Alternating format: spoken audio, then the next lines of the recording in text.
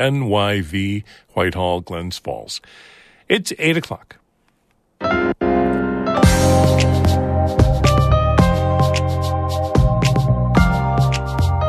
Good morning. This is Northern Light for Monday, November 27th. I'm Monica Sandreski. And I'm Todd Moe. Governor Kathy Hochul is trying to crack down on skyrocketing online hate speech since violence in Israel and the Gaza Strip began last month. Many people are wrestling with the fear for the first time ever sometime in their lives of being the victim of a hate crime. I wish I could tell you these concerns are misplaced.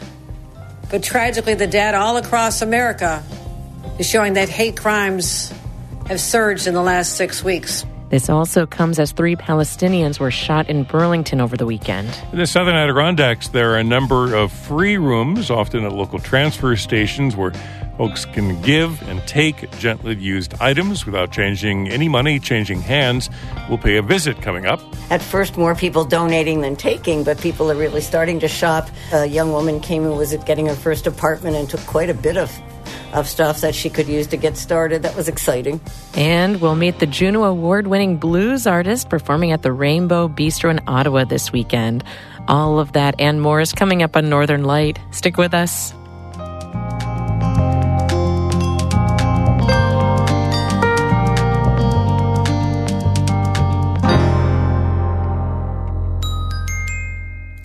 Broadcast of Northern Light here on North Country Public Radio is supported by Adirondack Experience, the museum on Blue Mountain Lake, open for last-minute holiday shopping on December 16th from 10 to 4, online anytime at the adkx.org. And by Apothecary Chocolates, making gourmet chocolates by hand from all natural herbs, botanicals, and tree syrups, apothecarychocolates.com.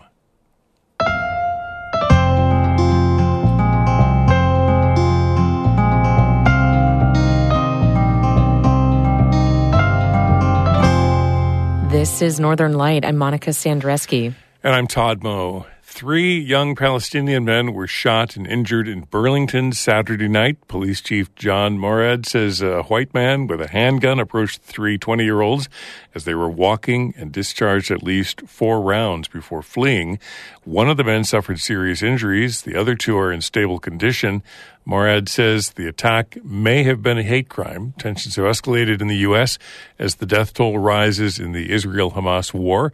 A fragile ceasefire was back on track yesterday as the militants freed more hostages and Israel released 39 Palestinian prisoners. The White House and the FBI have been briefed on the Burlington shootings as the investigation continues. And at the state level, New York Governor Kathy Hochul is allocating $3 million to combat the rising online anti-Semitic and anti-Islamic hate speech. Karen DeWitt reports she's also calling on social media companies to step up monitoring. The funds, which will be overseen by the state's Division of Homeland Security and distributed to all colleges and universities in New York, are the latest in a series of actions that the governor has taken to counteract what she says is an over 400% increase in online hate speech against Jewish and Muslim communities. Across our state, New Yorkers are afraid. If they have family or friends in Israel, in Gaza, other places, they're afraid for their safety. At home, many people are wrestling with the fear for the first time ever sometime in their lives of being the victim of a hate crime. I wish I could tell you these concerns are misplaced. But tragically, the data all across America is showing that hate crimes have surged in the last 6 weeks. Hochul says Homeland Security is also developing a media literacy toolkit for the state's primary and secondary schools so that children can be taught to spot disinformation online. She says they'll also be working with education leaders to develop an age-appropriate curriculum and to encourage critical thinking about what children might encounter online. She says an informational guide will be available to help parents talk to their children about online hate speech. In addition, the governor's writing letters to the leaders of the major social media companies, TikTok, Google, X, Facebook, and Instagram, calling on them to step up their monitoring of content that could incite violence. She says she was appalled by the recent posts on TikTok that featured a manifesto from the mastermind of the 9/11 attacks, the late Osama bin Laden. They say they're monitoring for hate speech. And we would say, I have instances where you are not being successful. So ramp up the number of people who are in charge of monitoring if that's a failure. Because if my state police can find it, if a college student can find it, then clearly the people you have hired by your company should be able to identify it and take it down immediately. Hochul says the social media companies pledged earlier to step up monitoring of hate speech, but she says their efforts are falling far short. The governor admits she has little control over the companies, but she says she's considering trying to pressure major companies not to advertise on social media sites that don't take steps to fight hate speech. In Albany, I'm Karen DeWitt.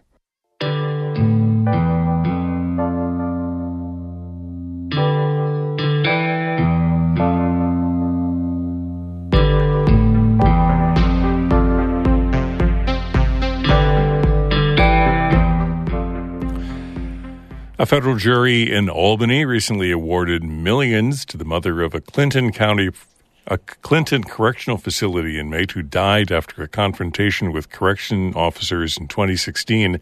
According to the Albany Times-Union, Tracy Yvonne Cooper filed a lawsuit against 3 COs at the Dannemora prison.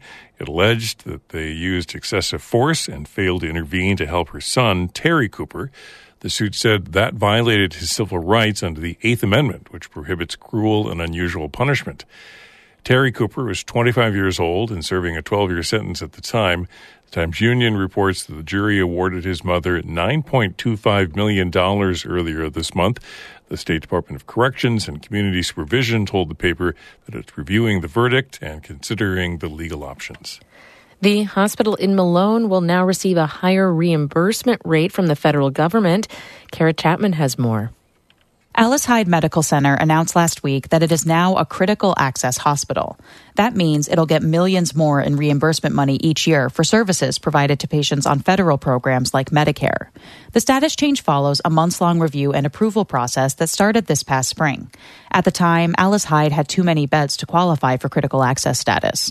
It had to decertify 45 beds, which hospital leaders said hadn't been used in years.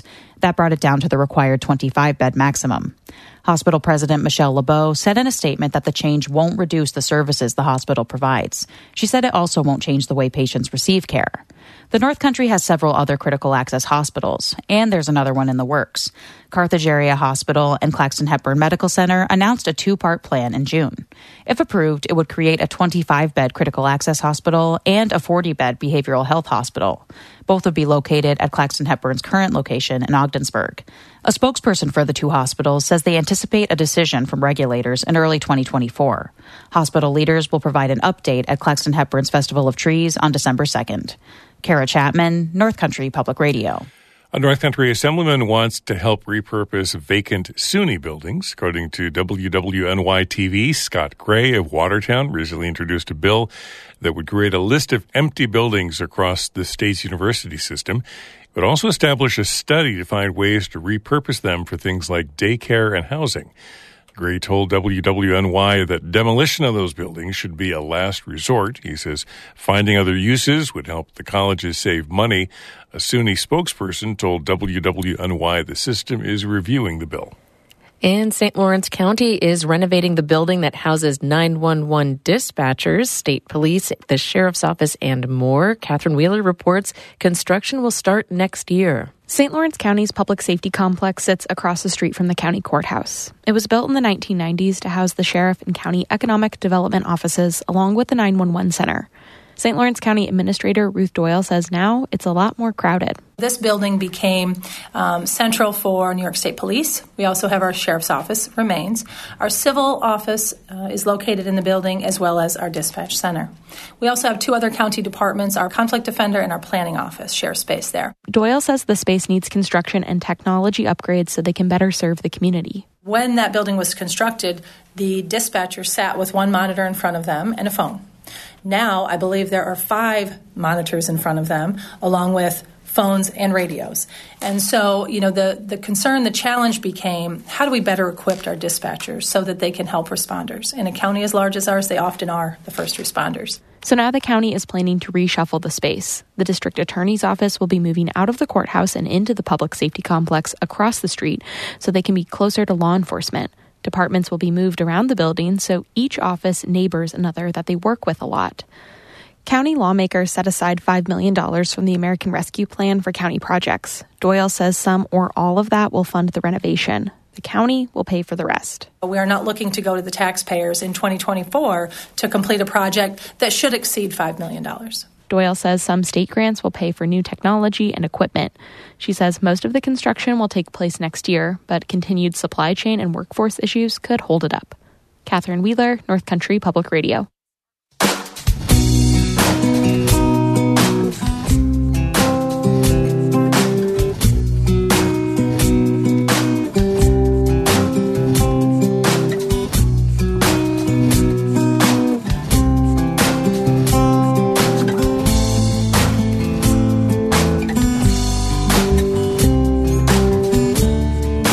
You're listening to Northern Light right here on North Country Public Radio. It's 8:10. Good morning. I'm Todd Moe. And I'm Monica Sandreski.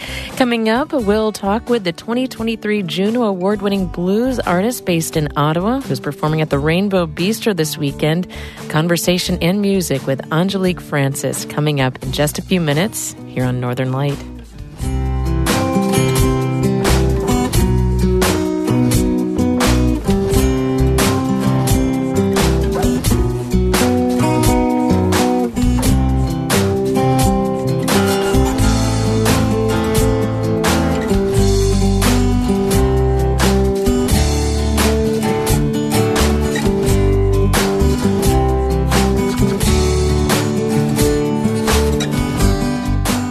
Broadcast of Northern Light is supported by the Village Mercantile in Saranac Lake, established in 2011 with the mission of community-fueled solutions with products for home, camp, and gift-giving.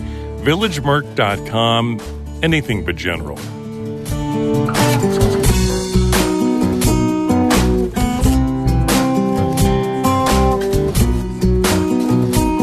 Music by South Glens Falls is Alan Dunham.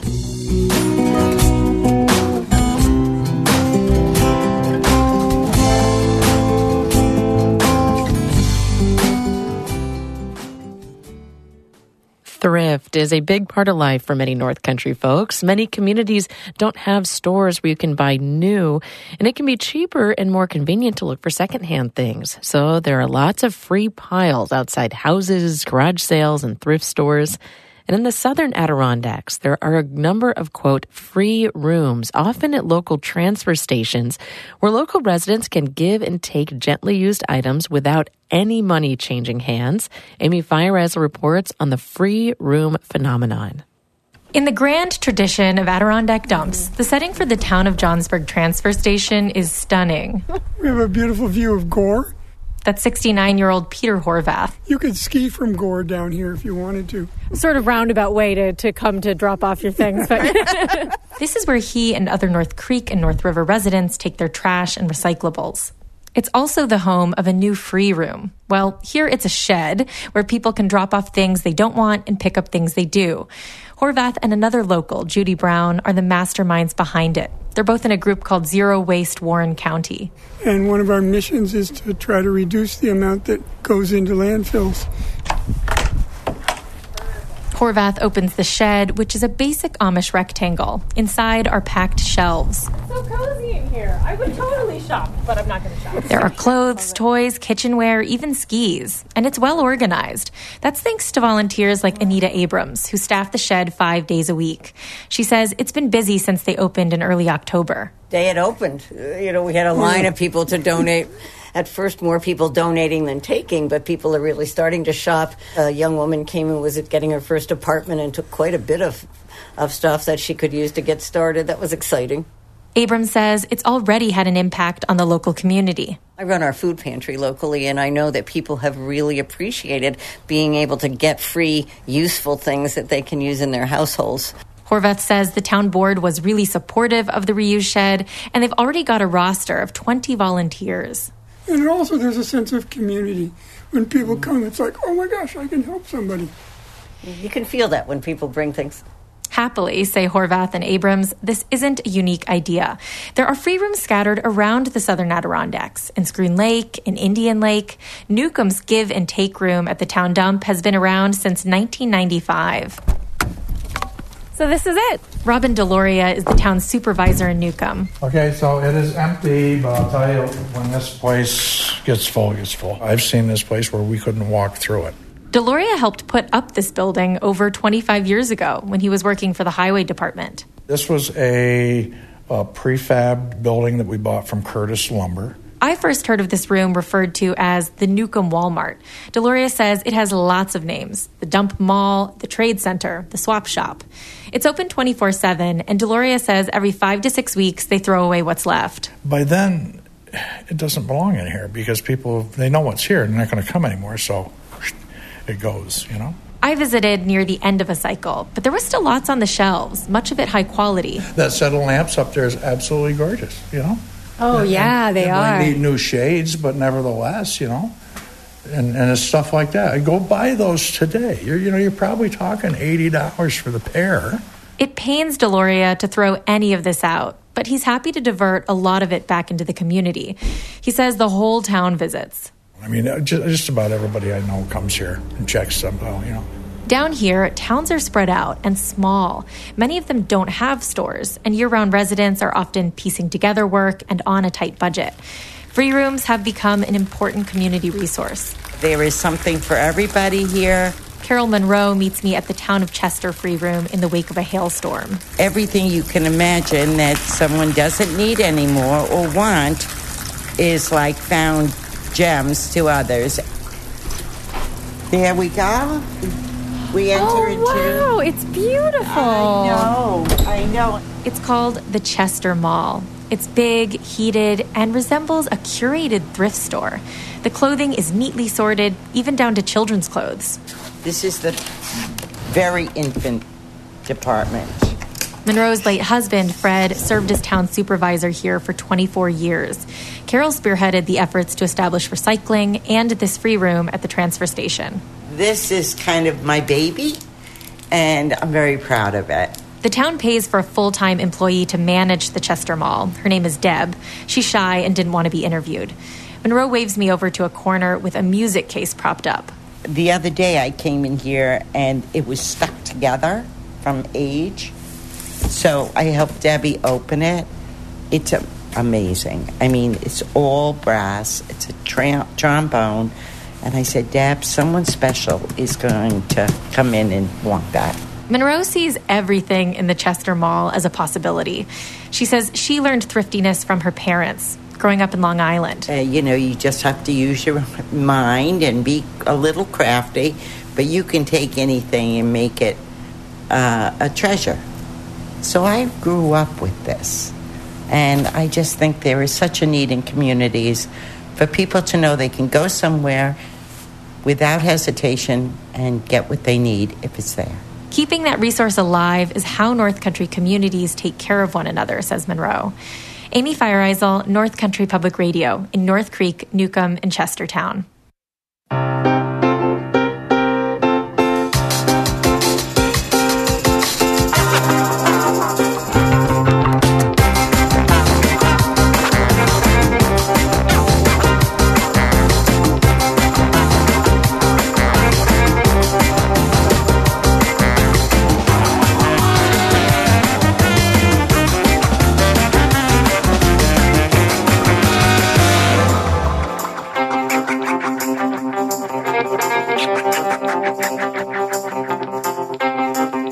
You're listening to Northern Light here on North Country Public Radio. I'm Todd Moe. And I'm Monica Sandreski. In just a minute, music and conversation with blues musician Angelique Francis. Then stick around after the show for Bird Note coming up at 8:42. First, Todd has a look at the weather for us. Clouds here in Canton. There were rain showers on my drive in this morning, so we've got a mix of some rain, some light snow in some of the higher elevations, a wintry mix along eastern Lake Ontario, sunshine in Glens Falls, Lake George today. Wind gusts, though, out of the southwest up to 40 miles per hour at times. It's going to be windy tonight as well, with maybe some light snow showers overnight, temps falling into the 20s. Tomorrow, partly cloudy, occasional snow showers along eastern Lake Ontario. Tuesday with highs in the low 30s. It's 38 degrees right now in Canton. The Ottawa-based musician performing at one of the city's premier blues venues this weekend, the Rainbow Bistro, is sort of a Jane of all instruments. Angelique Francis is a Juno Award-winning singer, songwriter, band leader, and plays the double bass, upright bass, and blues harmonica. She thinks of herself as genre blending, performing in blues and folk venues and festivals throughout Ontario, Quebec, and Europe. And she says her closeness to her family moves her music. I caught up with her earlier this summer. Hit me! Woo! Yeah!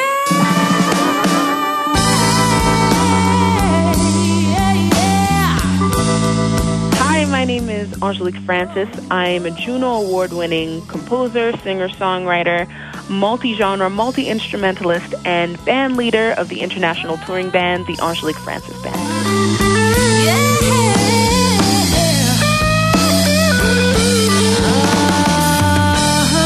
Music is inextricable from who Francis is. Born and raised in Ottawa, Francis grew up singing and jamming with her sisters and her dad after dinner every night. Her father even had a home studio.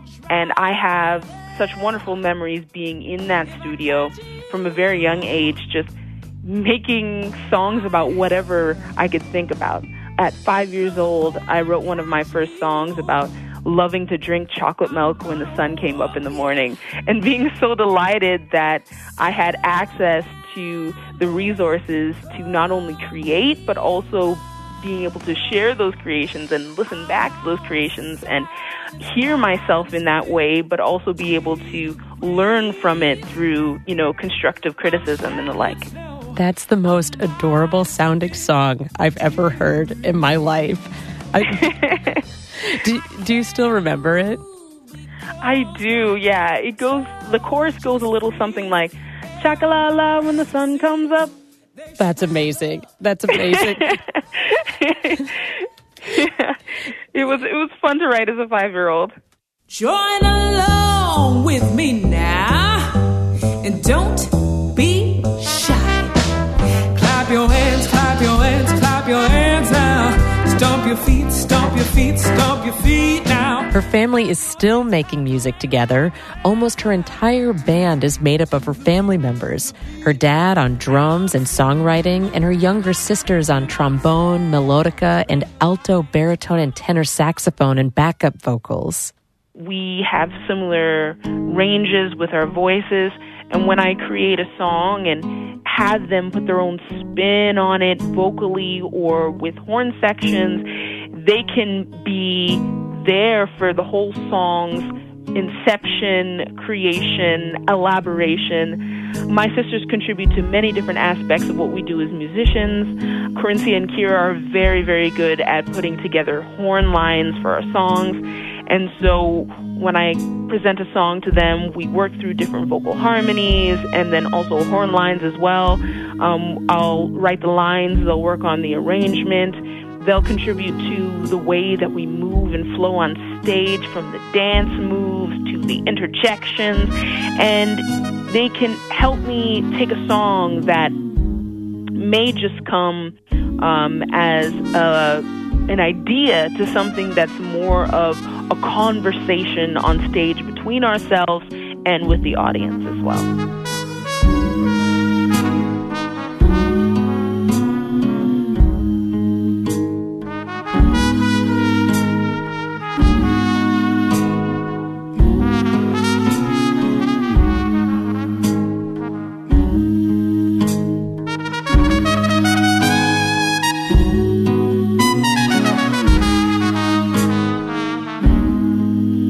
Francis pulls on a long line of blues, jazz, and R&B musicians, from James Brown to upright bassist Willie Dixon and jazz-age singer Bessie Smith. A big influence on her is the mid-century blues and R&B singer Big Mama Thornton of Alabama. How you run me, pretty babe, till I, sure enough until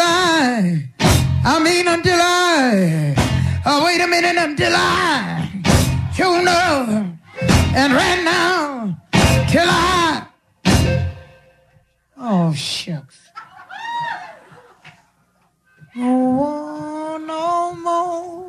She's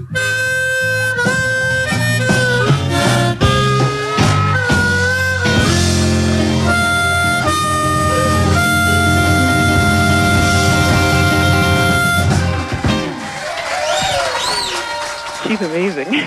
All aspects of what she does is so incredible, so soulful, so passionate, and she was so wonderful in the way that she presented herself when it came to stage presence, her powerful voice, and also her harmonica playing. It wasn't often that you saw a female harmonica player who just carried off every aspect of what she did so well. So I really take influence from Big Mama, and I just love the way that she delivered her songs, delivered her lines, and I definitely take some influence from her sass. I want your hips moving like you're dancing on a straight line.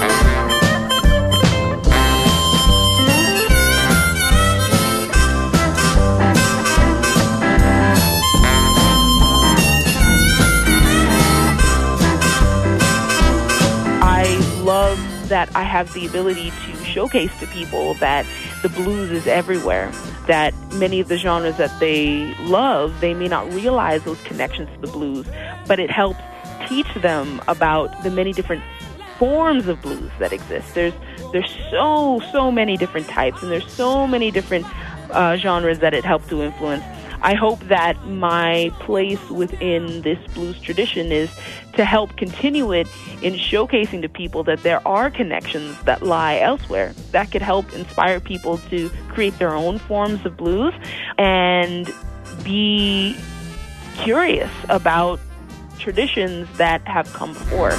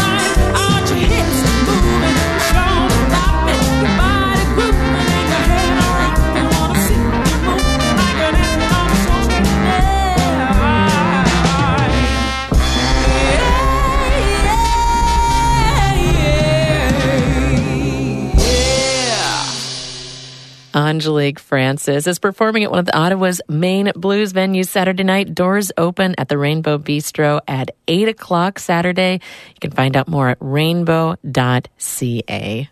I nominate that last song as a must-air on Monday mornings, Monica. Every Monday morning without fail. Every Monday morning, we need that song. 1, 2, 3, 4.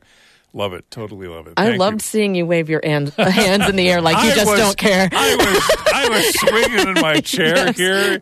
I love it. Thanks for bringing us that story. Absolutely. Absolutely. Well, that music does cue that it is the end of the show for the day. Morning Edition continues in just a minute. Then after that, it's the Marketplace Morning Report between 8:51 and 9 o'clock, where we'll get caught up on all the morning's business news. Then a story that I want to make sure that we keep in mind is this afternoon on Here and Now. Between 1 and 3, people with disabilities who have some money saved up often find themselves penalized in terms of how much supplemental security income they can receive. So they'll be taking a look at the argument for updating those rules. Plus, they'll be giving the latest on the prisoner and hostage exchanges between Israel and Hamas. That's on Here and Now between 1 and 3 later this afternoon. I'm Monica Sandreski. I'm Todd Moe. Thanks for listening. Be well.